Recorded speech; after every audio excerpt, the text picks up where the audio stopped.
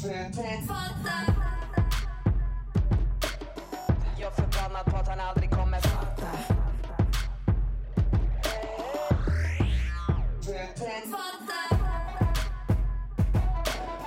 Jag förbannad på att han aldrig kommer fatta.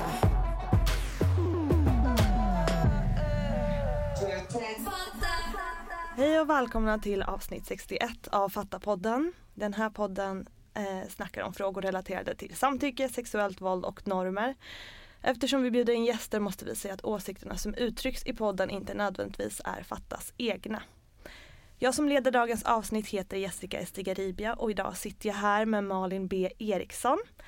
Malin är intimitetskoordinator, regissör och skådespelarpedagog, men idag ska vi framförallt fokusera på arbetet som intimitetskoordinator och snacka om samtycke och konst. Välkommen hit Malin. Tack Jessica. Hur mår du idag?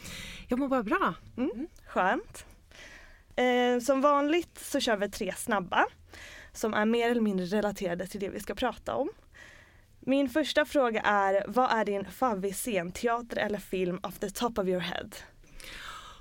Men då kommer jag bara så här spontant tänka, och det måste ju bli en intim scen, och då tar jag faktiskt den första intimscenen i Normal People eller Normala människor som är, jag tror att den är 7 minuter lång, men den är fantastisk. Den mellan när de står i hennes hem där innan. Just det, precis. Det kanske inte är den första scenen, men det är den första gången de ligger med varann. Den. Otrolig serie. Fråga 2. Vad käkar du till frukost? Yoghurt och müsli och mango. Kör du så samma frukost varje dag? Ja, jag brukar ha banan, men jag hade inte det hemma, så det har varit frusen mango. Sista frågan. Vad är den vanligaste missuppfattningen kring arbetet med intimitetskoordination? Vad glad jag blir att jag får den frågan. Det är att vi är någon typ av väktare eller poliser som ska stå och säga till vad man inte får göra. Och så är det tvärtom. Det är precis tvärtom. Det ska vi prata lite mer om. Men då kör vi igång dagens avsnitt. Jag tänkte att vi kan börja med att du får beskriva lite ditt arbete, för det är ju fortfarande ett nytt yrke. Så jag tänker att många lyssnare kanske inte har stenkoll på exakt vad det innebär. Vill du berätta lite om hur ditt arbete ser ut? En intimitetskoordinator arbetar ungefär på samma sätt som en stuntkoordinator, men med intima scener istället för våldsamma eller actionscener.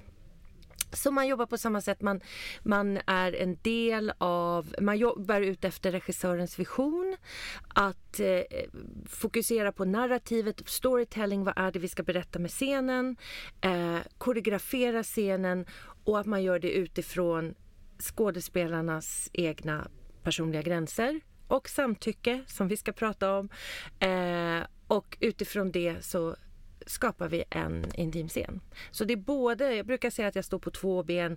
Det ena benet är att jobba konstnärligt, där vi skapar scenen tillsammans med regissörer och skådespelare, och det andra benet är där jag arbetar med säkerhet och trygghet.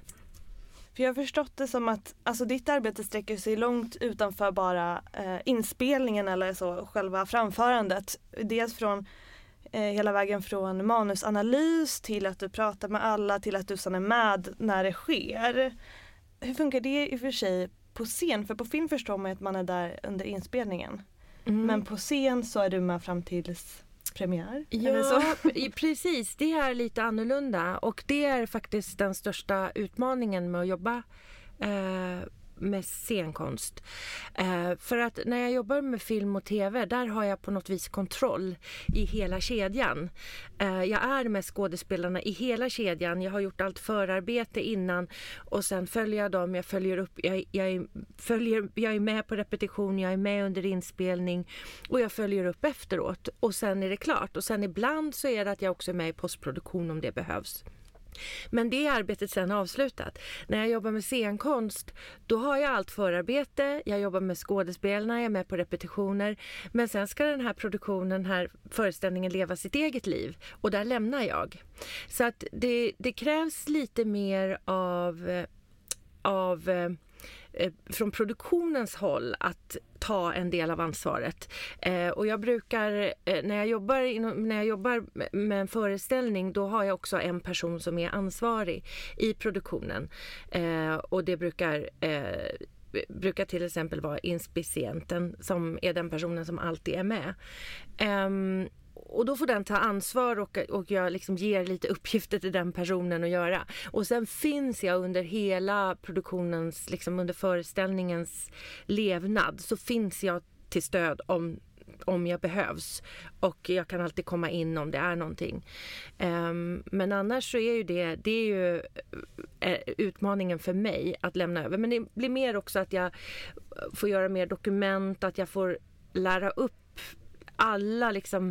alla som jobbar i produktionen, både på scen och bakom scen, så att de förstår vad det handlar om. Det blir en jättebra kunskapsbildning inom hela sektorn då, för att alla kommer i kontakt med det på ett annat sätt. Det är ju, tycker jag känns positivt. Ja, absolut. Jag har också jag föredrar, det kan jag gärna göra när jag jobbar med film och tv också.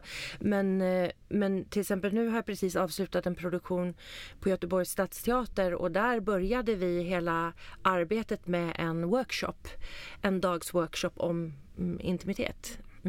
Härligt. Men om vi går tillbaka lite till folks missuppfattningar och syn på intima scener. För jag lyssnade lite på intervjuer du hade gjort och så, hur folk pratar om det från olika håll, och reagerade på att det var lite mycket, eller det var ganska mycket, upplevde jag så, hur ofta måste du komma in och styra upp och kan det hända att skådespelarna får för mycket feeling så du måste komma dit och så sätta ner foten. Och den typen av bild av skådespelaryrket som att man har en bild av att det inte är så mycket ett yrke eller ett hantverk utan någonting som är väldigt privat, och som du sa, hur du ska komma och övervaka. Och du känner ju uppenbarligen igen dig i det, eftersom du sa att det var en missuppfattning på något sätt. Men känner du någon skillnad i hur man har pratat om det eller så? Jag tror att det håller på att förändras, för jag tror när man nu börjar förstå vad det här arbetet handlar om, och jag känner att den uppskattas mer nu än vad det gjorde i början när jag tog den här idén till Sverige 2019. Jag tror faktiskt också, dels jag känner igen det här med mina kollegor internationellt också, att det finns missuppfattningen, men jag tror också en del är att det var någon tidning som skrev där när det här blev nytt då i Sverige och jag kommer här, så skrev de: hon övervakar sexscener, och jag tror det satte sig så hårt hos så många att nu kommer det någon som ska övervaka, och jag blev kallad batikhäxa och allt möjligt, inte från någon i branschen utan mer personer, bara olika troll och sådär. Och det där har man ju fått lära sig att inte läsa liksom. För det finns en hel del annars om man är intresserad att gå in på Twitter eller något. Men ja, alltså missuppfattningar. Jo, men jag tror att det håller på att ändras. Jag fokuserar också väldigt mycket när jag pratar med regissörer och producenter om att jag också jobbar konstnärligt. Jag kommer från det konstnärliga hållet. Jag är i botten scenkonstregissör och skådespelarpedagog. Det är många som frågar mig: är du sexterapeut eller är du sexolog? Och jag kommer absolut inte från det hållet. Och för mig är det också jätteviktigt att skilja på riktigt sex, det privata sexet, och det vi gör på scen eller på film. Skillnaden när vi jobbar med intima scener är att det finns en sårbarhet i dem, och en svårighet många gånger har varit, innan vi börjar jobba med den här typen av metod som jag arbetar med, att det har varit en svårighet kanske att skilja på det privata och det professionella. Jag ska bara ta en litet exempel. Jag träffade en person, jag hamnade efter en filminspelning med en annan person som jobbade på den här produktionen. Vi hamnade i samma bil på vägen hem. Och så säger den här personen till mig att det är första gången jag träffar en intimitetskoordinator, och jag har alltid önskat att jag inte skulle träffa någon. Och jag blev lite, okej. Och så tänker jag då, nu ska jag, eftersom jag är van att alltid berätta vad jag gör för någonting. Så, men tänk ungefär som en stuntkoordinator. Så förklarar jag på samma sätt som jag har förklarat här. Tänk som en stuntkoordinator fast istället jobba med intima scener. Och då säger den här personen, jag förväntar mig faktiskt inte att skådespelare och regissörer ska veta hur det är att slåss. Men jag förväntar mig att de ska veta hur man har sex. Och där och då så förstod jag att det är det som är det som är liksom nyckeln till att förstå varför folk känner ett motstånd. Därför att man har en tradition av att använda sig själv i skådespeleriet, och det gör man och det ska man göra. Men det är en väldigt stor skillnad att använda sina känslor eller faktiskt använda sin kropp. Och där är det ju inte alltid det matchar vad karaktären går med på och känner sig bekväm med och vad skådespelaren är okej med och känner sig bekväm med. Mm. Men vad skulle jag säga? Jag tänker också att det blir... Man tänker kanske att det blir en begränsning, att man har en intimitetskoordinator som ska på något vis begränsa vad man får göra. Men det känns som, och det verkar så också baserat på skådespelare som pratar om och har jobbat med intimitetskoordinatorer, som att man snarare blir fri i det. Mm. För man blir trygg i att man vet vad man kan göra, man vet vad som är okej för alla. Alltså det finns tydligare ramar, och det betyder ju inte snäva ramar, det betyder bara tydligare ramar. Och att det skapar en frihet snarare. Helt rätt. Jag brukar jämföra med om man tänker sig en dans. När man lär sig en dans så börjar det med ett steg till höger, ett steg till vänster, snurra runt. Så, väldigt tekniskt och väldigt så. Och sen lägger man i sina känslor och den friheten man kan känna själv när man dansar och tar de här stegen, när man lägger sina känslor i det, som man såklart hämtar från sin egna erfarenhet av olika situationer. Och även beskådaren, den som ser dansen, kan ju se den friheten. Men innan det så ligger det ju verkligen något väldigt tekniskt och väldigt torrt i det för att nå det. Så det är ungefär på exakt samma sätt. Ja, och så fyller man det med det som är gestaltningen. Ja. Men om vi djupdyker lite i konstnärliga värdet av intimitetskoordination, för det tänker jag såklart är en sån grej som en tanke som går förlorad när man fäster sig vid att det är begränsande och kontrollerande typ. Men när jag har sett intima scener i mitt liv, om jag tänker tillbaka, så är liksom min känsla att man inte lägger så mycket krut på dem, utan att det är någonting som ska hända. Och sen så är det de andra scenerna där är den stora gestaltningen och där det händer så mycket så här nyanser. Men när man börjar jobba med intima scener på det här sättet så ger man det en helt annan plats till de scenerna också. Och det upplever jag också typ när jag ser scener som jag vet har haft en intimitetskoordinator, alltså olika projekt som har haft det närvarande, att det blir en helt annan sak att titta på. Vad tänker du om de här grejerna med konstnärliga värdet? Ja men absolut, eftersom sättet jag arbetar på, och det finns säkert folk som jobbar lite olika, men jag utgår alltid från berättandet. Vad ska vi berätta? Och då blir inte exakt hur vi berättar, det blir inte det viktiga. Om vi tänker oss en sexscen och vi tänker det ska vara 2 personer, de ska hångla och den ena personen ska ta den andra på bröstet. Ja. Och så har vi fastnat i det. Som kanske är traditionella sättet att tänka kring sexscener. Att vi får en visuell bild av det. Det kan ju också hämma skådespelarna, för att om man då inte känner för att ta på ett bröst eller man inte känner bli tagen på ett bröst, så kan det också hämma att man inte kan riktigt, man kanske gör scenen och man liksom gör så gott man kan, men någonstans så skaver det.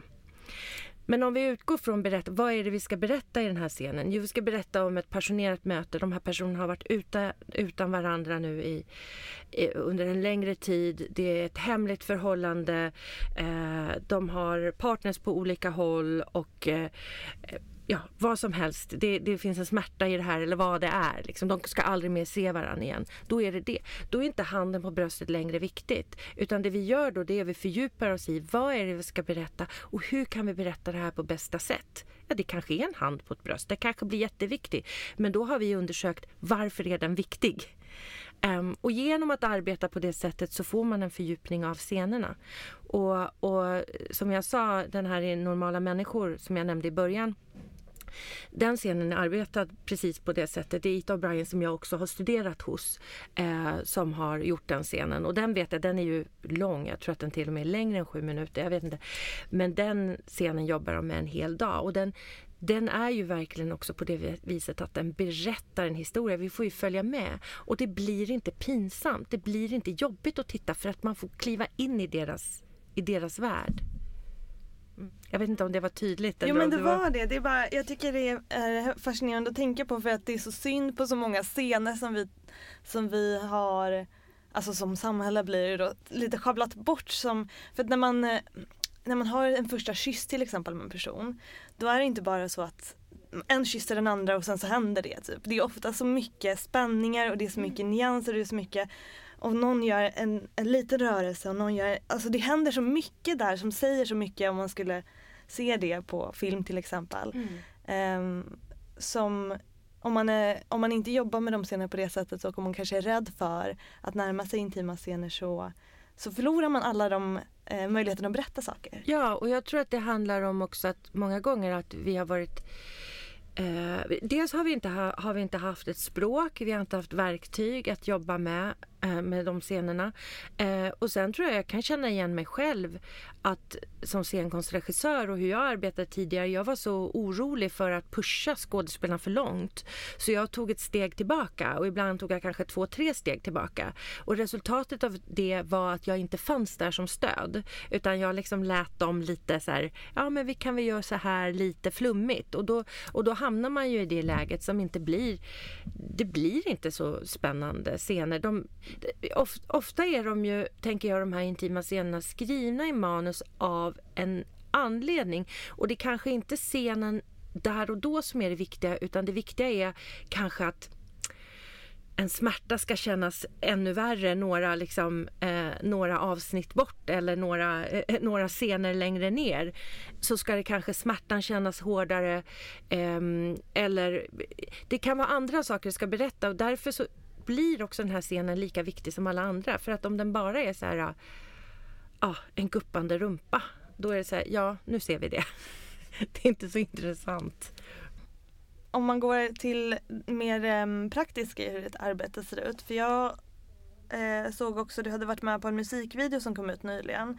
Där det var väldigt många människor med på scen. The Weeknd och Swedish House Mafias nya musikvideo Moth to a Flame. För det måste ju varit en helt annan grej att jobba med så mycket människor jämfört med 1 eller 2. Ja, det var annorlunda. Ja, men det blir ju ett annat sätt att arbeta. Och när vi har i vanliga fall så har jag ju att vi repeterar, men om man har sett den här musikvideon så är det ju en orgie med nakna kroppar, och det blir ju ett helt annat sätt och ett annat förberedelsearbete i det än, det går liksom inte att ha alla de här personerna och repetera scenen, för det är också att det finns eftersom det är en orgie så är det också liksom en, vad säger man, fluid i den, så det är också en scen som inte är så tillgänglig till att repetera, men däremot så hade vi hade liksom många samtal och vi hade möte innan, och där vi gick igenom regler. Där var jag väldigt mer faktiskt med regler, att det här är inte okej när det är så många, det här får man inte göra, det här kan man göra, och hur vi pratade faktiskt vi pratade också om samtycke och hur vi kollar att de personerna runt omkring oss samtycker med det som är.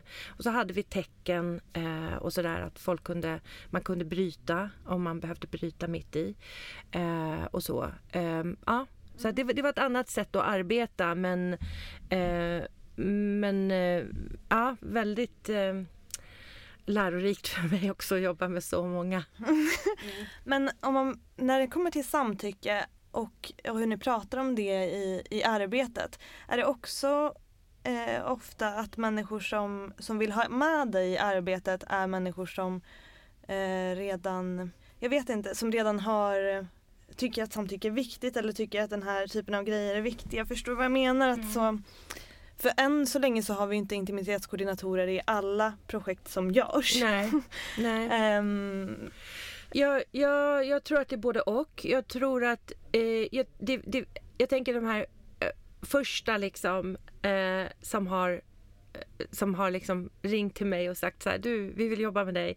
Det är såklart, tror jag, personer som redan innan har gått med de här tankarna och känner att det här är viktigt. Men jag ser också att det kommer mer nu, att det börjar bli en rutin, att man börjar se att en del av mitt arbete är att utbilda en hel bransch faktiskt, och få dem att förstå vad samtycke är, för samtycke är inte bara ett ja och nej, samtycke är mycket mer komplex än så, och vad personliga gränser innebär i förhållande till konstnärliga val till exempel. Så att mitt arbete att utbilda en hel bransch gör också nu att, och en del av det är att redan på ett tidigt stadium så vill jag att man gör en riskbedömning precis som man gör när produktion har ett manus och har bestämt det här ska vi jobba med, så sätter man sig ner en riskbedömning av alla olika risker som finns. Där måste intimscenerna finnas med i den riskbedömningen. Det har de inte funnits innan. De har inte sett som någon risk. Och det jag säger att det är att varje gång om det finns en intimscen så finns det en risk. Och hur minimerar vi den? Så att, och det tror jag, det börjar faktiskt komma mer och mer. Det är många produktionsbolag som ber att jag ska komma och föreläsa för dem för att de vill lära sig mer. Så att det finns ett väldigt intresse. Men det är så här, ibland får man tänka skynda långsamt. Ibland kan jag tänka så här, gud vad allting går trögt. Och sen kan jag känna, men herregud vad mycket som har hänt på drygt 2 år. Ja, verkligen. Det är inte så lång tid. Alltså, verkligen.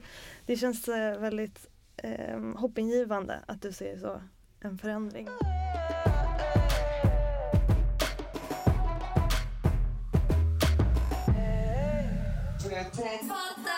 Vet du vad jag ville säga? Det var att jag hörde en så bra sak du sa som var så, om jag inte hör ditt nej så tror jag inte på ditt ja.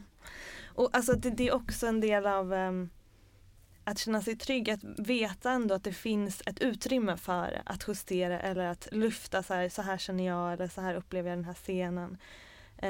Och att det inte behöver innebära att man hela tiden jag vet inte, ändrar sig eller omvärderar hur man har lagt den här scenen, utan att det också handlar om en trygghet att man kan. Om det skulle kännas, om det skulle börja skava så kan man lyfta det. Ja. På ett sätt som det inte låter som att man har kunnat förut när man hör mycket skådespelare prata om sina erfarenheter. Ja.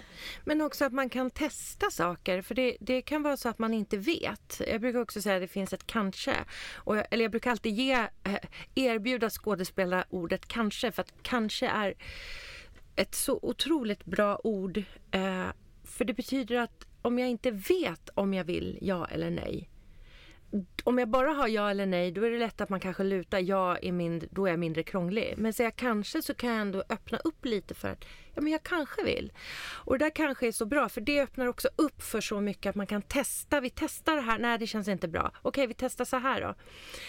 Och jag brukar, en sak som är också, en stor del av skådespelaryrket är att pusha gränser. Är att gå över sina gränser, att gå utanför sin comfort zone. Och det är ju någonting som är fint i det på något vis. Och det vill vi ju inte ta bort. Och jag tänker många gånger, många skådespelare kanske till och med har yrket. De har valt det här yrket för att det finns en dragning till att göra det. Att liksom gå in i andra världar där man kanske själv inte är så liksom, där man är bekväm normalt, eller olika världar där man inte brukar vara. Men det måste alltid vara på skådespelarens egna premisser. Så jag brukar jämföra det här med att det finns 2 olika sätt att pusha sina gränser, och den ena är att pusha sina gränser och känna så här, men det här känns utmanande, men det är lite spännande, jag vill testa, jag vet inte hur det känns. Och frågan man ställer sig är, hur skulle det kännas för mig om jag gör det här? Men sen har vi den andra delen som är att man pushar sina gränser och känner att det är någonting som skaver, det känns inte riktigt bekvämt, man börjar vad säger man så här, justify, man börjar så här förklara för sig själv varför man ska göra det, att det är bra att göra det. Och frågan man ställer sig är, vad tänker de andra om mig om jag inte gör det? Och jag tycker att det här är något som jag brukar prata med skådespelare om alltid också, att i den här första, där vill man ju vara, där man liksom säger, hur känns det för mig? Det här vill jag testa. Men i den andra, där vill man inte vara. Så det handlar ju inte om att inte pusha sina gränser. Jag jobbar ju med scener där skådespelare hela tiden pushar sina gränser på olika sätt liksom. Men det måste vara på deras villkor. Jag tänker, det här känns viktigt att typ stanna lite vid, för att jag minns inte riktigt i vilken kontext det var nyligen, och att det var, har jag för mig, en politiker som var så, det finns en viss typ av människa som dras till skådespelaryrket. Det finns ett mörker där som vi vill åt, eller som de vill åt, eller så här, som att det var som att det finns, om man inte har tänkt mycket på det eller hållit på mycket med det, så är det svårt att skilja mellan så här, vad som du pratar om är så här, att man pushar sina egna gränser för att man vill lära sig, utvecklas, skapa någonting nytt som man inte har känt förut. Men att det inte behöver vara att man liksom, jag vet inte, har en destruktiv vilja inom sig, eller så att det är det man håller på med när man håller på med skådespeleri till exempel. Och den särskiljningen känns väldigt viktig, speciellt när man pratar om intima scener, för att, men det kan ju ändå göras på sätt som där man pushar sina gränser och gör det på ett sätt som känns bra. Ja, och det tänker jag, den personen, det var inte en skådespelare som sa det. Nej. Och det är ju så här okunskap bara, för att det är ett yrke. Det är ett yrke, och man ska kunna gå hem från liksom hem när man är klar för dagen eller klar för kvällen, så ska man kunna gå hem och känna att man har haft en bra dag på jobbet. Det är ett yrke. Sen är det klart att den skiljer sig väldigt mycket, för att man använder är sin kropp, är sitt instrument, och sina emotioner och sina inre känslor, det är någonting man använder hela tiden. Men det är ju också en del av yrket, och när man går hem för dagen så ska man också kunna stänga av det och lägga det. Skådespelare liksom äter frukost, äter lunch, äter middag, hämtar barn på dagis. Det är vanliga människor också. Så att det låter bara som... Men det finns ju också så här en idé, dels en så här idé att konsten är större än livet. Och det kan ju kännas så ibland, det kan jag uppleva också när jag sitter i en salong och ser en fantastisk teaterföreställning eller en dansföreställning, och jag kan uppleva liksom att det här är liksom, det är något magiskt stort. Så det är klart, men det är ju ändå, vi går ju ändå här på jorden, tänker jag. Och sen finns det väl också en idé om att skådespelaryrket är ett kall, och det är det kanske också många gånger, men det där kallet som en gång var en kall blir ju sen också blir ju till slut ett jobb liksom. Ja, en vardag. Liksom. En vardag i det också. Ja. Precis. Om vi blickar lite framåt och bakåt. Vi har ju varit inne lite på så hur du har sett skillnader lite sen du började hålla på med det här. Men med tanke på att du också har varit verksam inom scenkonst långt innan du började som intimitetskoordinator, vill du djupdyka lite mer i förändringar i klimatet, i hur man förhåller sig till sånt här, hur man pratar om det här, påverkar det även utanför det gestaltande arbetet, eller hur ser det ut? Nej, men det påverkar, det blir liksom ringar på vattnet.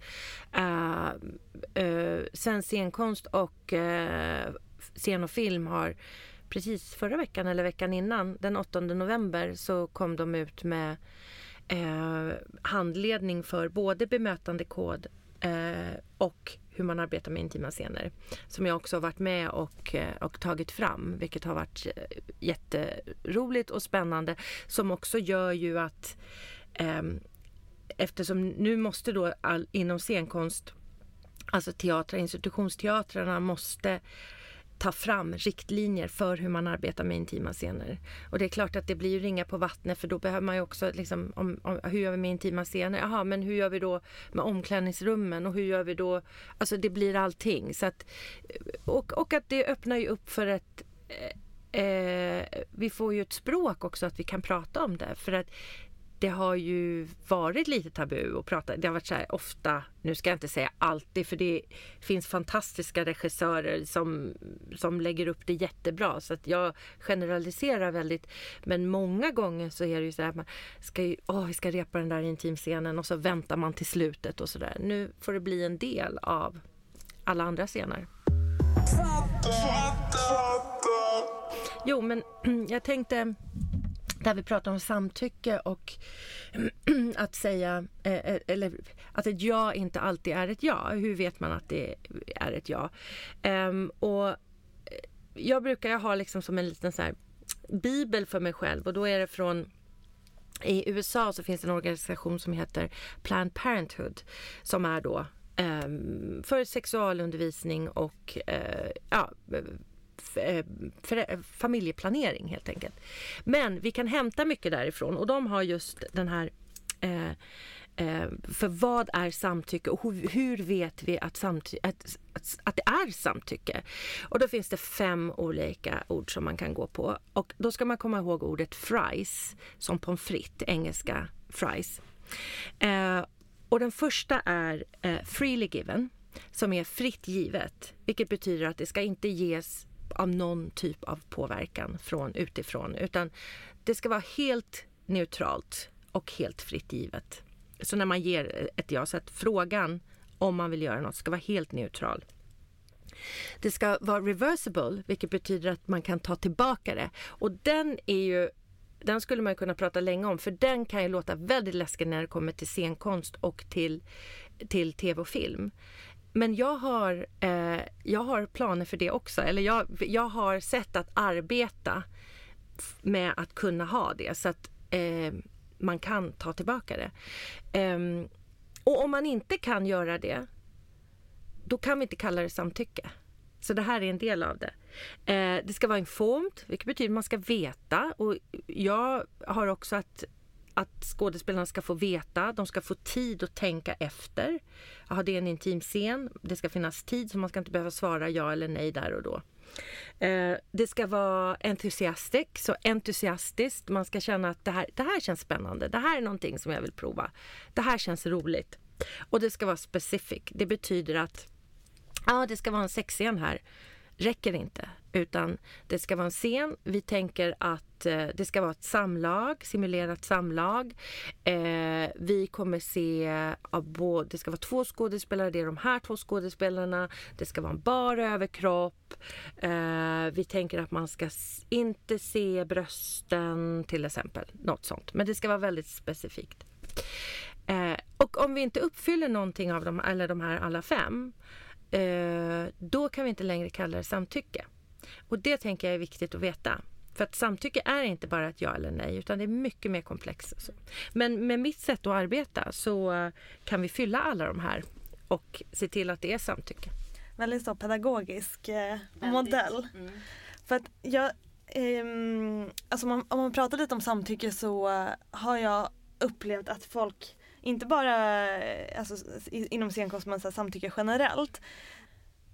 Många debattörer som tycker att vi har tagit samtycket för långt. Typ som att hur ska det vara så svårt att interagera med människor, så nu kommer man inte våga närma sig någon. Men det som snarare blir effekten när man pratar så här mycket om samtycke är ju att man kan närma sig folk, för det finns ett annat utrymme att vara inlyssnande och sätta sina gränser typ. Förstår du? Ja, och jag tror också att om vi liksom, om man ska dela upp det lite, så tror jag också att de som har efterfrågat samtycke är också de personer där de personer som nu du nämner som debatterar om att man har tagit det för långt, där de kanske har tagit sig friheter på bekostnad av de som idag efterfrågar samtycke. Och det är inte krångligt. Det handlar om att skapa en öppen kommunikation där man känner sig fri att säga vad man tycker. Problemet är ju när man inte känner sig fri i det. Och det möter jag ofta just med skådespelare, så har man ju också man är ju så inkörd och lärd till att säga ja till allting. Man är ju liksom ja-sägare och man ska gå på impulser och det är ju jättehärligt. Så ibland kan det också vara så här en utmaning, så här, okej, nu är den här scenen, ska vi tänka så här? Men det gör ju också sen att man blir friare i det. Så att, nej men samtycke är väl egentligen så här helt, känns väl helt naturligt egentligen. Jag tycker också det. Men jag såg, det var någon skådespelare som hade jobbat med dig som var så, ja men att den personen hade börjat noja lite över intima scener mer sen MeToo basically. För att man blir medveten om så här, att man kanske råkar gå över någons gräns. Men samtidigt så när du fick komma in i bilden så liksom hanterar man det väldigt konkret. Ja. Genom att så arbeta med det. Ja, och sen jag har ju alltid samtal med skådespelarna individuellt, innan vi träffas tillsammans och jobbar med scenen.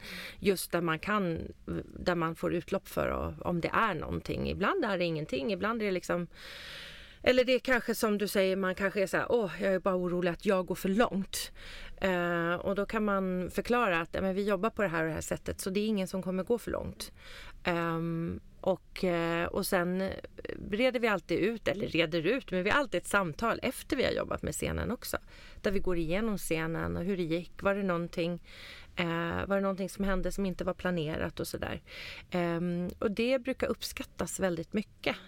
Vi har väldigt, väldigt roligt när vi jobbar. Alltså det är väldigt kul. Det låter som det är väldigt så här, men det är väldigt så här, när vi efter det första samtalet som kan vara så här, om jag inte jobbat med den skådespelaren innan, som kan vara så här, kanske känna så här, wow, vad är det vi ska göra? Vi ska jobba med en intim scen och nu känns det. Så det finns också så här, det finns många som säger så här också, som aldrig jobbar med en intimitetskoordinator, som säger, jag vill inte göra en stor grej av det, jag vill bara göra det.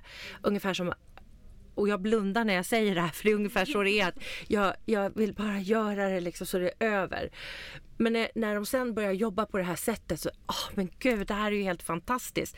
Och många, många gånger när vi har gjort en scen och vi är klara med tagning eller vi är klara med ett rep eller så säger skådespelaren, nej, men är det slut redan? Vi vill göra mer. Ofta. Fint. Jag har inte så mycket mer frågor, men jag vill bara avsluta sen ska du få säga om du vill kommentera något mer, men jag tycker också att det blir som ett bevis med ert, till exempel dig och Ita O'Brien, som vars verk jag har tagit del av, eller så vars arbete jag har tagit del av genom att se olika grejer som ni har varit med och jobbat på.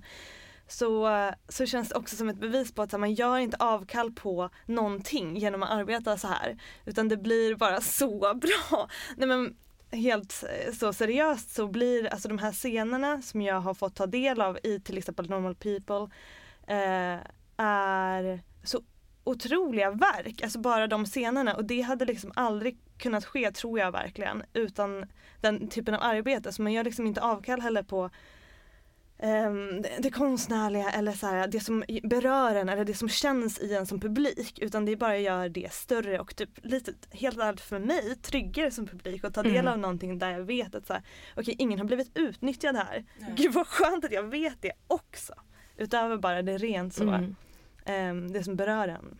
Ja.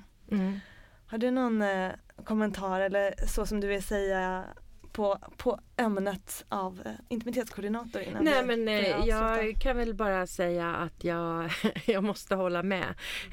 Och just med normala människor så arbetade Ita väldigt nära också med Lenny Abrahamson som är regissören. Och det är ju det också, det är där jag känner också de här arbeten man har med regissören, att vi jobbar väldigt nära och väldigt tight. Och att vi är teamwork verkligen. Det handlar inte om att intimitetskoordinatorn kommer in och styr upp och gör allting, utan vi jobbar som ett team. Och sen är det vissa regissörer som jag har jobbat mycket med nu som lämnar över mer till mig och liksom backar mer, men det är ju fortfarande ett väldigt teamwork. Sen finns det regissörer som är liksom där de tar försteget liksom, och vi jobbar på plats tillsammans. Men det är verkligen det här teamworket som gör att det blir riktigt bra. Och alltså jag ville typ inte riktigt nämna den för den är så ny så jag vill inte spoila för mycket. Men jag kollar på Knutby-serien och där är också inte, alla scener är ju inte, det är ju inte så fin kärlek som det kanske är normal people enligt mig eller så enligt vad jag ser mellan de här personerna. Ja, folk känner ju till historien så man vet, precis, man vet att det inte bara var så sunt och härligt.